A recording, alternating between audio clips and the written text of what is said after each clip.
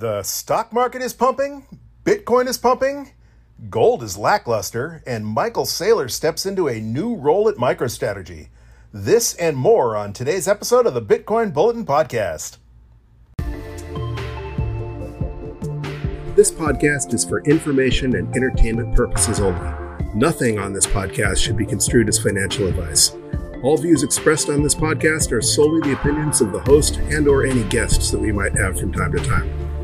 Nothing on this podcast should be construed as a specific inducement to make a particular investment or to follow a particular investing strategy.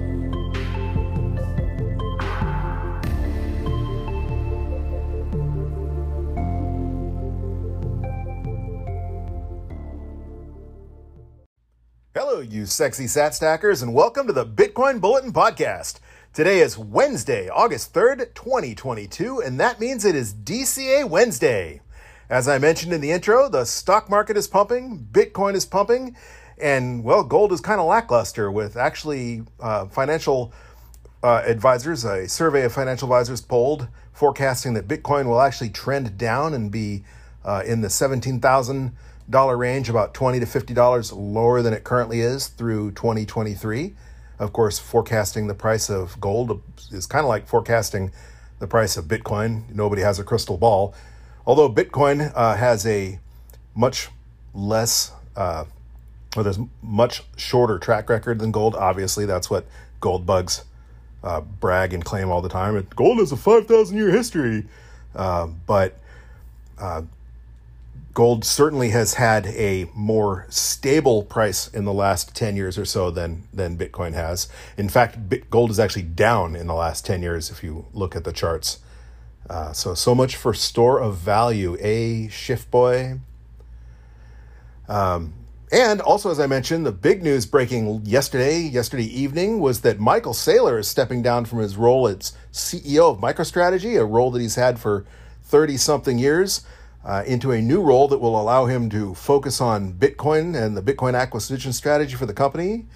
More on that in a bit. But first, before we continue, let's take a look at the vital statistics. As of this recording, we find ourselves at a Bitcoin block height of 747,847.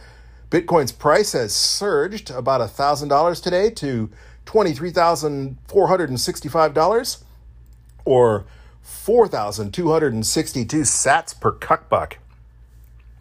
If you want to trade your shiny metal shift bucks, your shiny metal rocks, your little gold coins for Bitcoin, it will currently cost you 13.3 ounces of gold to buy just one Bitcoin. That's been relatively stable for the last couple of weeks. But during that time, Bitcoin has kind of staircased up from its low of around 17,600, while gold has trended down. So we've seen the price fairly steady. Much like our DCA investing, which we're going to get into here again shortly, by looking at the price every Wednesday, it's kind of been smoothed out if you followed the price on a more minute-by-minute or day-to-day basis.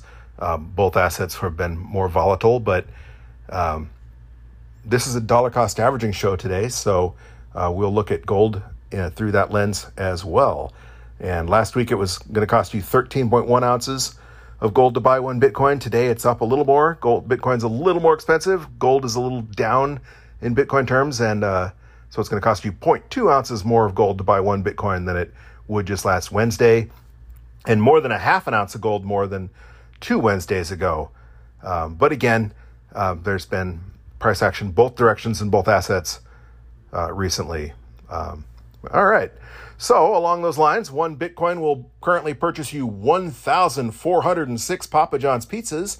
That is almost 4 years of one Papa John's pizza a day for just one Bitcoin.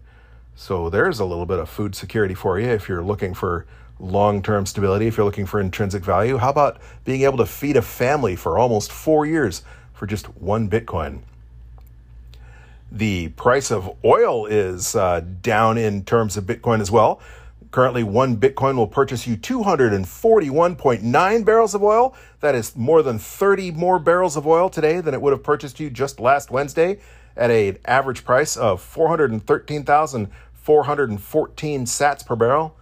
It's kind of a fun number if you're a numbers guy. 413, 414, 413, 414. And along those lines, if you do follow Bitcoin's market capitalization, that is up as well this week. We are sitting at a market cap of $448.4 billion. That is about 14 billion more than just last Wednesday. Again, that's because Bitcoin's worth a little more and there are more Bitcoin in circulation.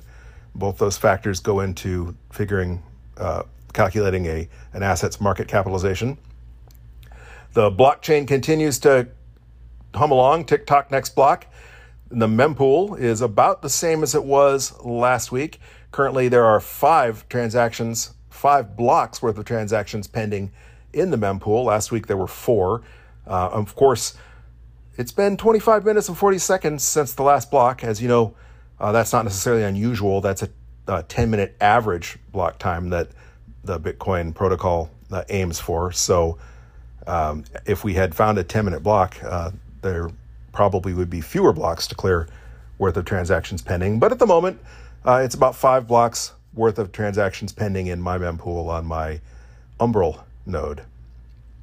Shout out to Umbrel, by the way. That's a fantastic way for you to run a node if you are not super technical, or if you're just getting into Bitcoin and you want to take that step from maybe self-custody to now also running your own node or running a Lightning node, and Umbrel will let you do both.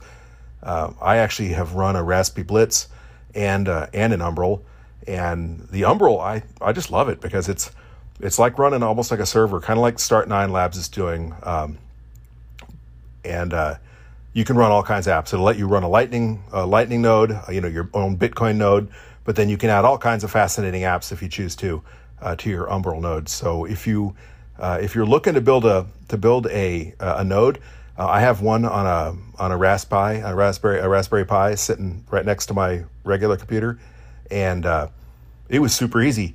I was having a little bit more. I had a lot more trouble building my Raspberry Blitz. I couldn't get the parts that were recommended on their website, so I had to make a few modifications. I ended up never getting the screen working. That had nothing to do with Raspberry Blitz. So I chucked the screen back into the drawer and just run it without a screen. And I'm doing the same thing with my Umbrel because you don't really need it. You interface with the Umbrel. You interface with your web browser. You just open up like a local connection to your node, or you can also access it remotely once it's all set up. There's a Tor .onion address that they give you that is assigned to your node, so you can access it wherever you are. But once it's up and running, you'll only ever access your node from a browser somewhere. So it's really super easy to run. The user experience has come a long way. And that's really cool. But I digress. I got on a little bit of a tangent there. Back to the mempool. Even though there are 5 pending blocks, it still says that 1 sat per byte transactions will still clear within a day, although they're currently recommending, Fee Estimator is recommending a 12 sat per byte transaction fee if you want to guarantee that an on-chain transaction is included in the next block. I don't want to say I've never paid more than 1 sat per byte for a transaction. There might be a transaction I did, especially when you're transferring, when you're transferring your sats from an exchange to your hardware wallet. Sometimes they set the fee and you don't have a choice. But when I have done on-chain transactions that I'm able to control, I've never paid more than 1 sat per byte. And usually that's because I'm not in a hurry. I don't care if it takes all day or till tomorrow for my transaction to confirm. And I've never had to wait that long. Usually I'm doing them later in the afternoon or in the evening. And that's on purpose because I wait till transaction volumes are lower so that I can get that 1 sat per byte transaction in. And usually in the evenings or on weekends, that mempool clears out and everything, regardless of fee, gets mined. So if you have a priority transaction that just has to confirm right away, 12 sats per byte is still pretty cheap for an on-chain transaction. And along those lines, the metric that I love to follow, the one I put the most weight into, and I'm not a TA guy or a metric guy at all, so that should tell you something, but the one that I find meaning in is the 24-hour average transaction rate, and that is up a bit from last week, currently averaging 3.2 transactions per second.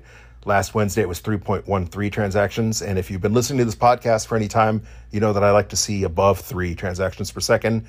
Preferably, I don't know why, I just like pi, 3.14. And I've kind of kept that as my baseline. Anytime on-chain transactions are above 3.14 transactions per second, it seems that Bitcoin's going up. Of course, when people are panic selling and dumping, that would tend to increase the number of transactions as well. But at least in my experience, I like to see a transaction rate of 3.0 or 3.14 or higher. And we're currently at 3.26 transactions per second. So that is good in my humble but not financial advice opinion.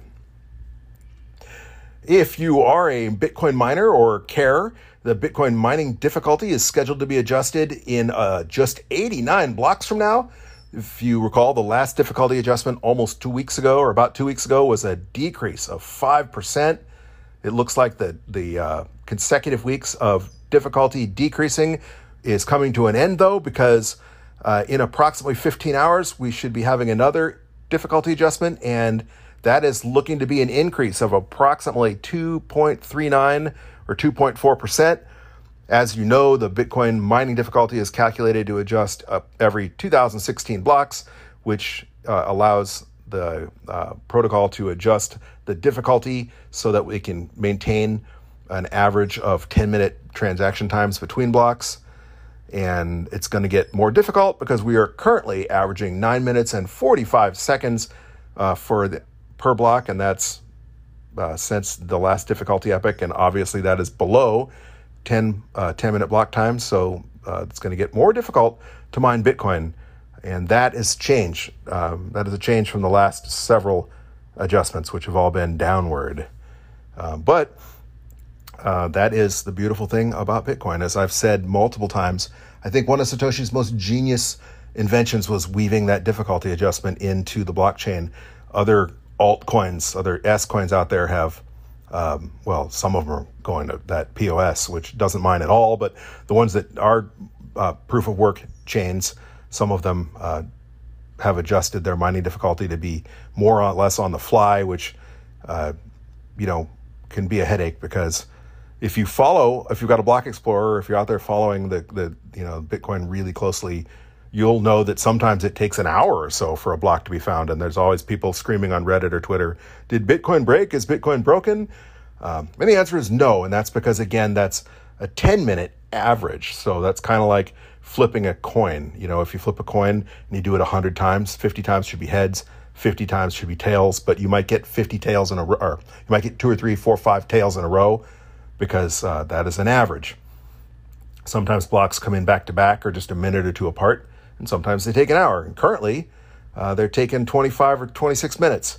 It's been 25 or 26 minutes since the last block was mined. And but they're still averaging 9 minutes and 45 seconds, which is faster than 10 minutes. And so we're going to see a difficulty increase later tonight or tomorrow sometime, maybe 15 hours or so from now. All right. I do want to thank those of you who are listening on your favorite Podcasting 2.0 app. We are available on all of your favorite Podcasting 2.0 apps, such as Fountain or the Breeze Wallet. And we still have a few of you streaming as sats. So if you're not familiar with Podcasting 2.0, that is the new way to listen to your favorite podcast. It's the value for value model. You can help support your favorite podcast directly by streaming sats or by tipping sats through a boost. You can also listen for free. You don't have to pay anything at all. And some people do and some people don't, but it's kind of like the street musician playing on the corner. A lot of people stay up and listen, and some people just walk on by. But occasionally somebody throws a dollar in the hat and to show their appreciation. And that's the Podcasting 2.0 model.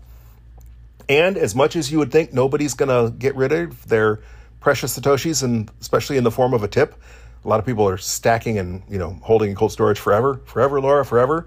And it would seem inconceivable to you that you would give those sats away, but some people do. And we thank you to those of you who have been supporting the podcast. Since last episode, it has been brought to my attention that the boost feature, you can boost from any Podcasting 2.0 app, I believe, but the Boostergram, the boost messages are apparently only able to be sent that where I can read them and where other people can see them. If you use Fountain and you mark them as not private. You can, and it may be a default setting on your app to have your messages private. So if you want us to see your message, if you send us a Boostergram, you need to make sure that it's not private and probably sent from the Fountain app. Along those lines, we have no boost messages this week, but 2 of you did send small boosts with either no message or with a private message I can't see. I don't want to dox anybody, but the people that sent them, you have a username. It's a string of numbers. One of you ends in 706 and the other ends in 754. So thank you guys for your boosts. We do appreciate that. If you did send a Boostergram and you wanted me to read it on air like I promised, I apologize because I don't see it. And if you did and I didn't read it on air, hey, DM me on Twitter. At Twitter, we are at BTC Bulletin Pod, or send me an email. We are bitcoinbulletin@protonmail.com. So if that's the case, I apologize because I do want to read your messages. As I've said in the past, if you do send us a boost via your favorite Podcasting 2.0 app, apparently probably Fountain, which is the one I use, so it's the one I'm most familiar with. That does come in the form of a Lightning message, so you can type a message to us, and if it isn't a shill, if it's not an S-coin, if it's not vulgar or otherwise extremely objectionable, we're not going to read anything that will get us banned. But if you do send us a boost and you send a message, we will read it on the new podcast. And along those lines, if you don't want us to read it or you don't want us to dox you and say thank you, please include in the message, do not read this or do not say my username. Because if you send a message and you say, hi, thank you, here's some sats, or whatever you want to send, I will read that on air if you don't tell me not to. All right. On to the news. Of course, the biggest news breaking last night, making a lot of waves on Reddit and Twitter with a lot of speculation on both sides of the coin, was news that Michael Saylor is stepping down from the position of CEO at MicroStrategy, a position that he's held for 30 years or more, to a new position of executive chairman. And in the statement they released yesterday, they said that is so he can focus on the Bitcoin's acquisition strategy. There was a lot of speculation that this was going to be horrible, and this means that the new CEO is going to dump the billions of dollars of Bitcoin that MicroStrategy owns. And other people have pointed out that they think this is a good thing because Saylor's basically retiring from the day-to-day of MicroStrategy, and he's focusing only on the company's Bitcoin strategy. And that may or may not be true, and I have no idea. My humble speculation is that this was a face-saving move. As you know, MicroStrategy has some pretty big contracts. Some of those are government contracts and some of those are corporate contracts. But the way accounting for things like Bitcoin are handled by the IRS is when the price of an asset that you hold goes down, you have to figure that as a loss, whether you sold it or not. Of course, personally, if you buy a stock or Bitcoin or whatever and you don't sell it, it isn't a gain or a loss. You don't realize that until you sell it. And if you sell for higher than you bought it, it's a gain. If you sell for less than you bought it, it's a loss, right? But if you're a company and you keep it on your balance sheet and the price goes down, basically you have to report that as a loss. Naturally, when the price goes up, you don't get to count it as an increase. But along those lines, since Bitcoin is way down, MicroStrategy reported on their paperwork, their filings, approximately a $1 billion loss, almost entirely related to the depressed price of Bitcoin during the bear market. And for no-coiners out there, if you're the CEO, especially if you're a Warren Buffett type CEO, you got white hair and you walk with a limp or whatever, you are going to look at that and you're going to probably think, oh my God, MicroStrategy made a huge gamble. Michael Saylor made a huge gamble, and boy, did they screw up. Boy, was this a wreck. Boy, did they get wrecked. And there are some opinion pieces out there that say exactly that. Obviously, I disagree because, we all know that Bitcoin has its bull runs and it has its bear markets or winters, and we're currently in the middle of one of those bear markets. But if the 4-year cycle maintains like it has from Bitcoin's entire existence, we're just, as Adam Meister says, one day closer to a new all-time high. As he also says, Bitcoin always returns to a new all-time high.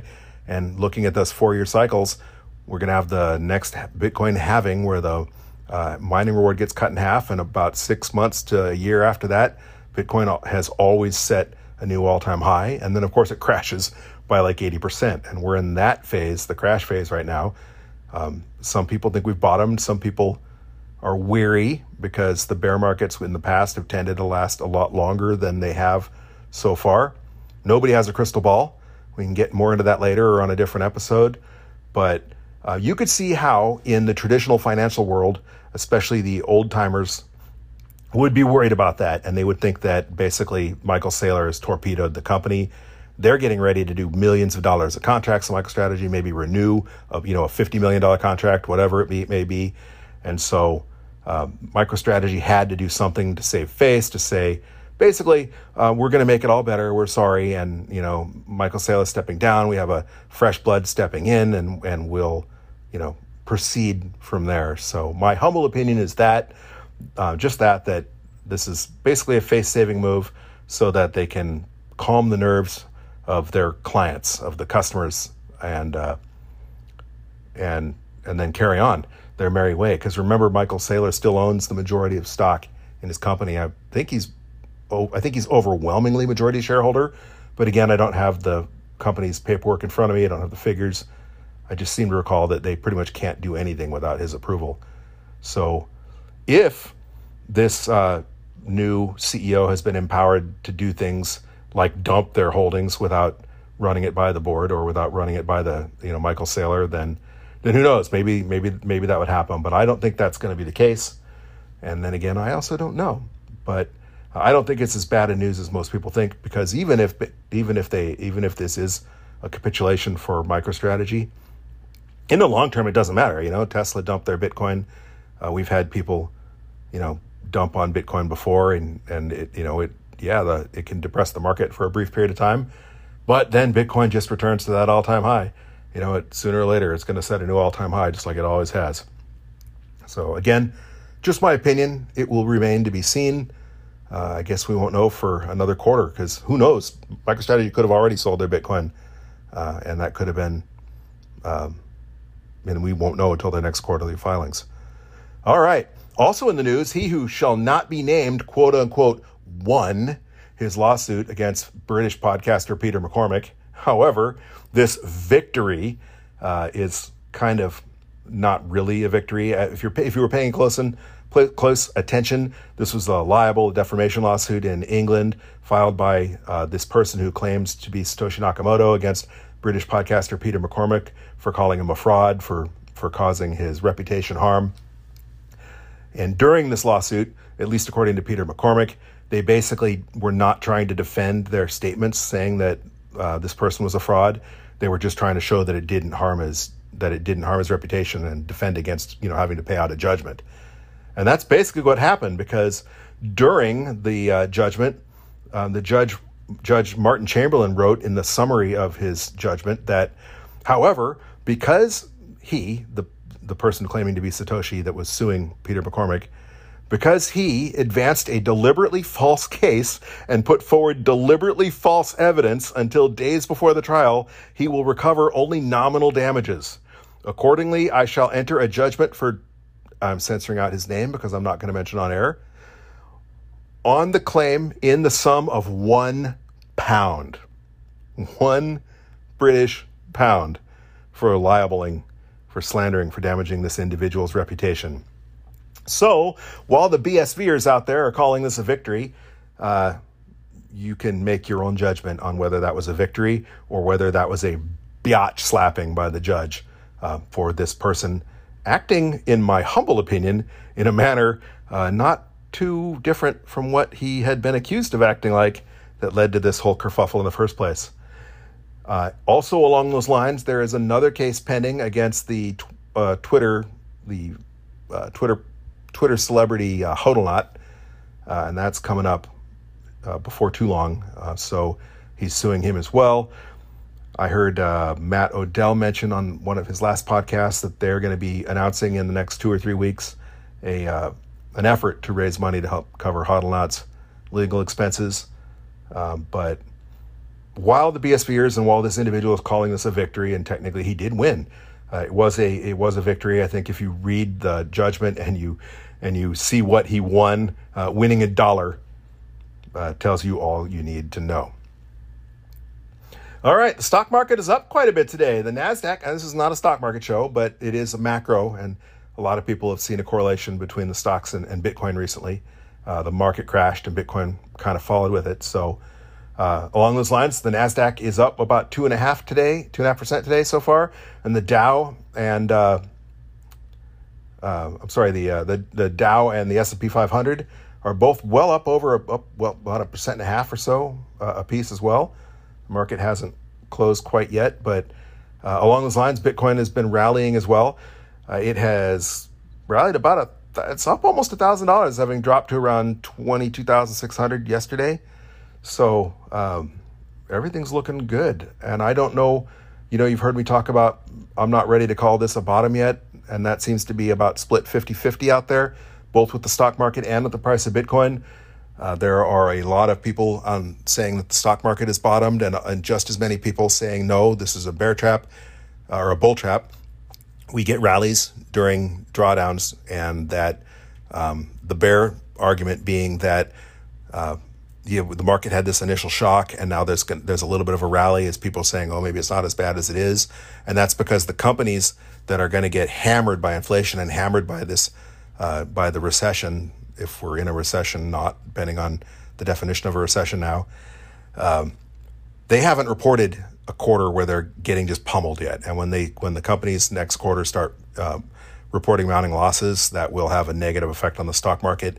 And whether or not Bitcoin continues to be correlated to the stock market or not remains to be seen. But if it is, and the market tanks, there's people saying the stock market could look at it as much as another 30% drop. If that happens, it would not be unreasonable to think that the Bitcoin may drop as well. But who knows if it happens or not, and who knows whether or not Bitcoin remains correlated and drops as well. I have other reasons to pause about whether or not the bottom is in or not. For example, a couple episodes ago, I was talking about a potential miner capitulation. There are a lot of big commercial mining companies that are in trouble. They've financed hundreds of millions of dollars of the mining equipment, some of which has not even been delivered yet. And if they start having trouble and defaulting and having to sell off their miners, the mining capitulation event could trigger another downward swing as well. And the fact that usually during the bear market, they last a little bit longer almost probably double what we've seen already, maybe up to another year. I am not prepared to call a bottom, but I'm also happy to be wrong.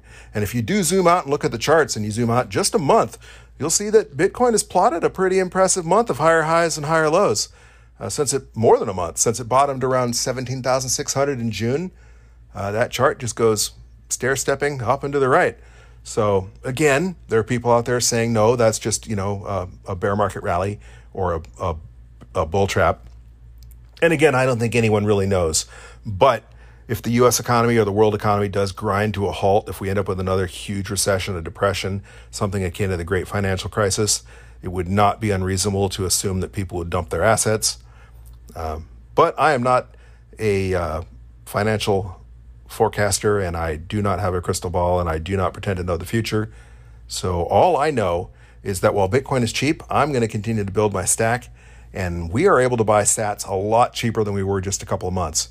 As you know, we're going to do our dollar cost average stack today, and we've been DCAing for over a year now, and we've bought the highs all the way up to almost a $69,000 high, and we've been buying all the way down. We've purchased as high as 65,969, so almost 66,000, and then we purchased as low as 19,949.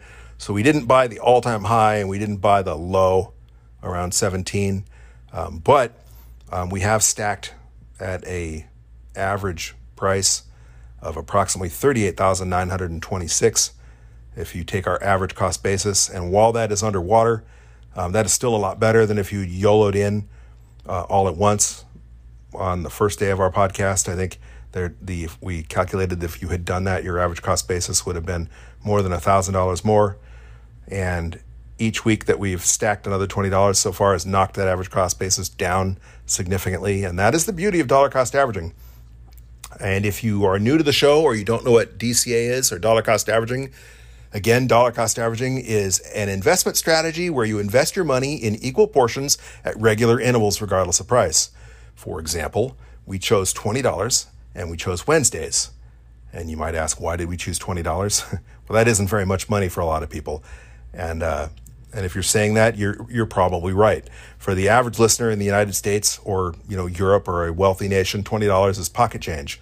But I wanted to prove two things or test out two things. First of all, you see people post online all the time, am I too late? Is it too late to buy? And I only have $100 or I only have $50. Is it even worth it? Is that enough? And so I wanted to show that by stacking as little as $20 a week, you could eventually build a decent stack and that would be worthy of your time and money over time, and that you're not too late. And while dollar cost averaging and investing in anything, but especially Bitcoin, is a long-term strategy, a long-term play, I think we've already kind of demonstrated that even just $20 a week over a year, we stacked a nice little.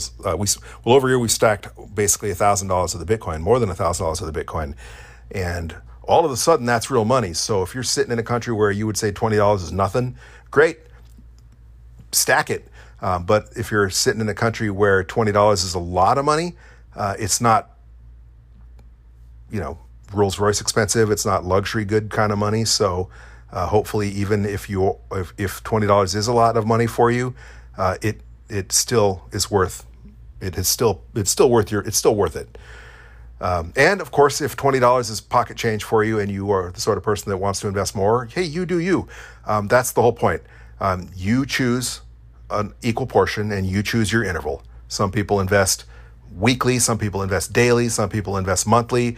I think the most common investment strategy for people is to invest when you get paid. Every paycheck, you put a little bit aside. So if you get paid every 2 weeks, then your regular interval might be 2 weeks. There are services out there that will let you DCA hourly, which I think is a little excessive.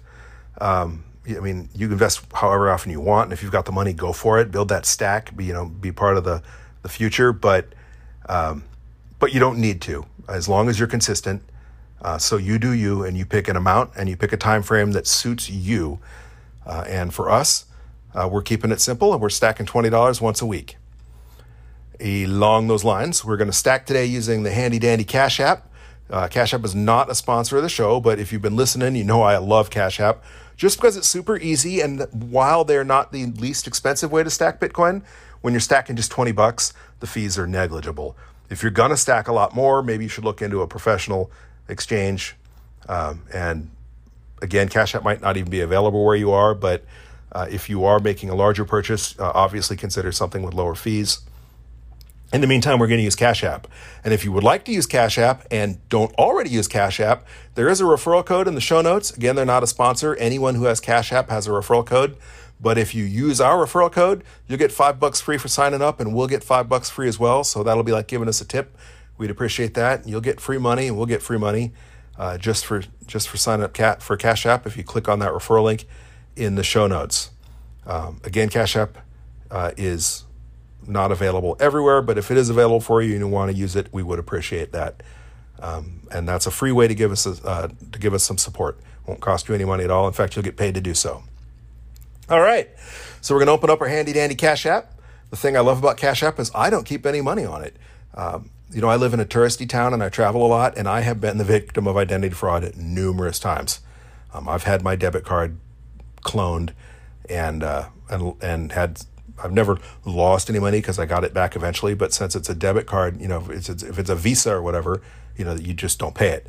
But if it's a debit card, it can take like 90 days to get your money returned to you. And that can be a big deal, especially if they're doing your checking account. So I use my Cash App card, and if someone clones it, it's freaking empty.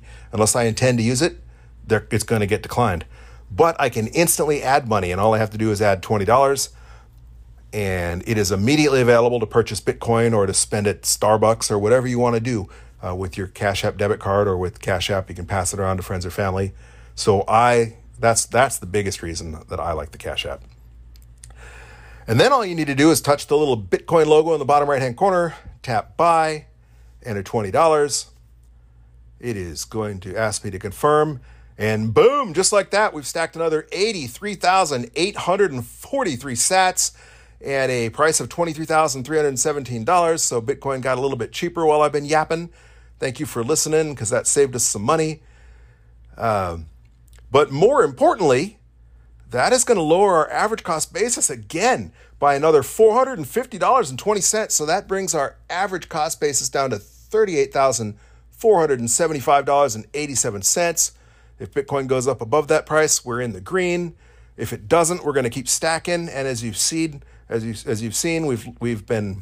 lowered that average cost basis by thousands of dollars in the last couple months. A couple months ago, 2 months ago, we made a purchase that dropped our average cost basis by $996. Last week's purchase dropped it down by $509. If Bitcoin goes back down again, it will drop it by even more. Of course, if it goes back up again, then our average cost basis is $38,475.87. So once Bitcoin returns to its new all-time high, we'll pretty much have darn near doubled our money.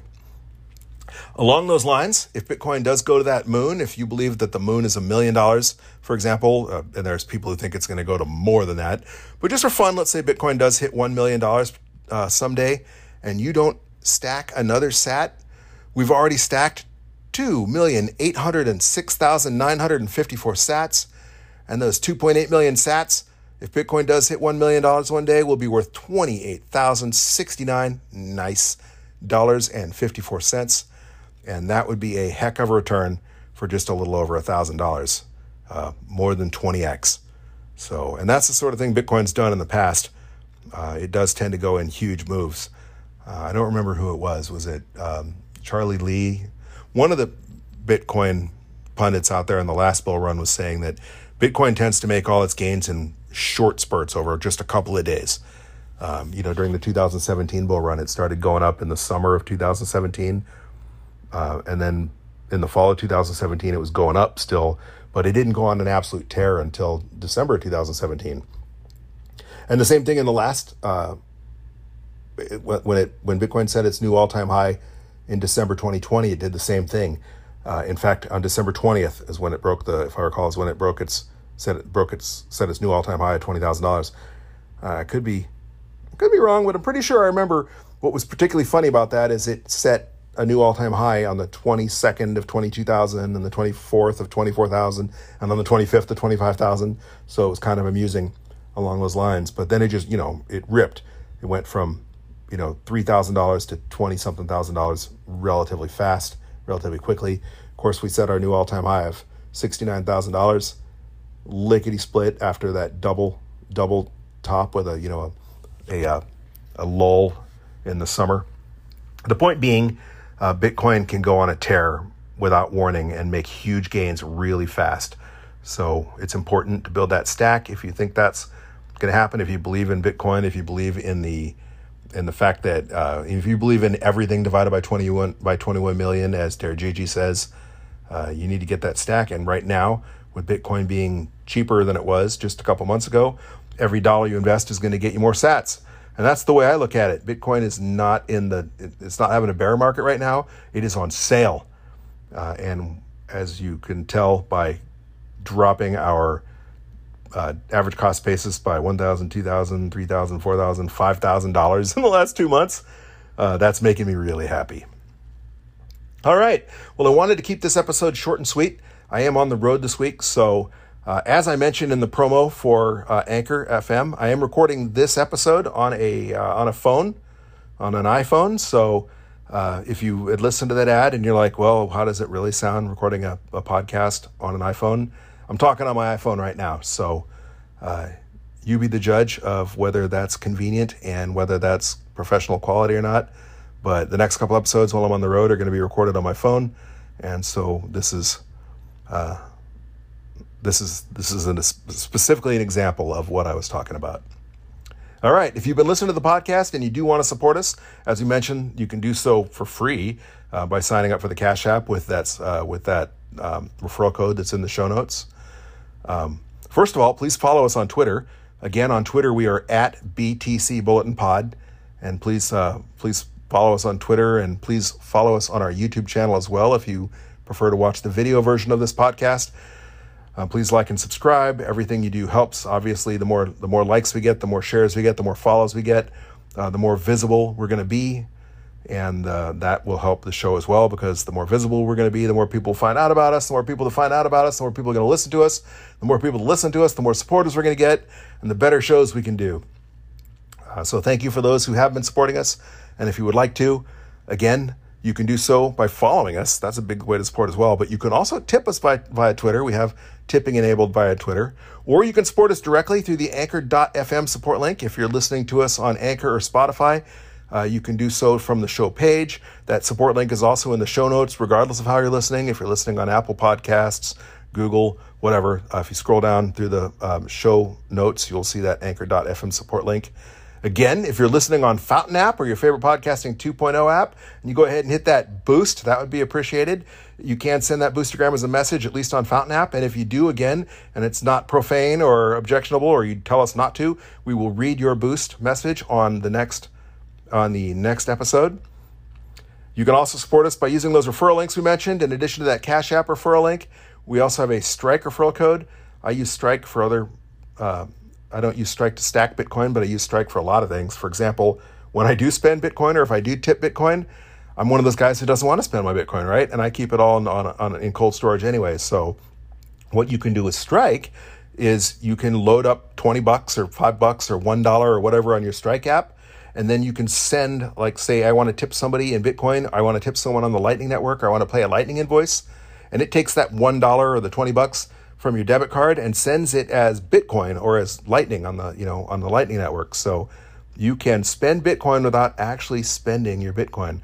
And that's really cool. And if you don't have the Strike app and you want to sign up, that referral link will get you $10 free for signing up. You'll get $10. We'll get $10. So you can tip us $10 by signing up for Strike, and you'll get paid to do it. As I mentioned previously, I've written several books as well, but the one that's most appropriate for this podcast is Understanding Bitcoin for Noobs. That is a primer. It's a very short book. If you're already running your own node and you got your Bitcoin on a hardware wallet, it's probably not for you. But if you have someone you want to orange pill, or if you have questions that you think are basic questions, you just want to know a little bit more about Bitcoin and how to use Bitcoin, what people are talking about when they say things like FUD and FOMO, well, then Understanding Bitcoin for Noobs is either for you or for the loved one you want to help orange pill. And you can purchase that on Amazon.com and BarnesandNoble.com. Links are in the show notes, or you can just type in Understanding Bitcoin for Noobs at your favorite bookseller, and it should pop up. Finally, if you do want to tip us Bitcoin, on-chain no less, that would be cool. And we do have a Base32 address in the show notes as well, if you would like to contribute on-chain. And if you're watching the video version of this podcast, that is that QR code in the bottom left-hand corner. Again, please follow us on Twitter. We are at BTC Bulletin Pod on Twitter. And if you like the show, or if there's anything you want us to discuss, anything you want to say to us, you can DM us on Twitter, or you can email us. And again, our email address is bitcoinbulletin@protonmail.com. Until then, don't forget to join us every Wednesday as we add to that stack on our DCA Wednesday episodes. But until then, keep on stacking those sats, you sexy sat stackers.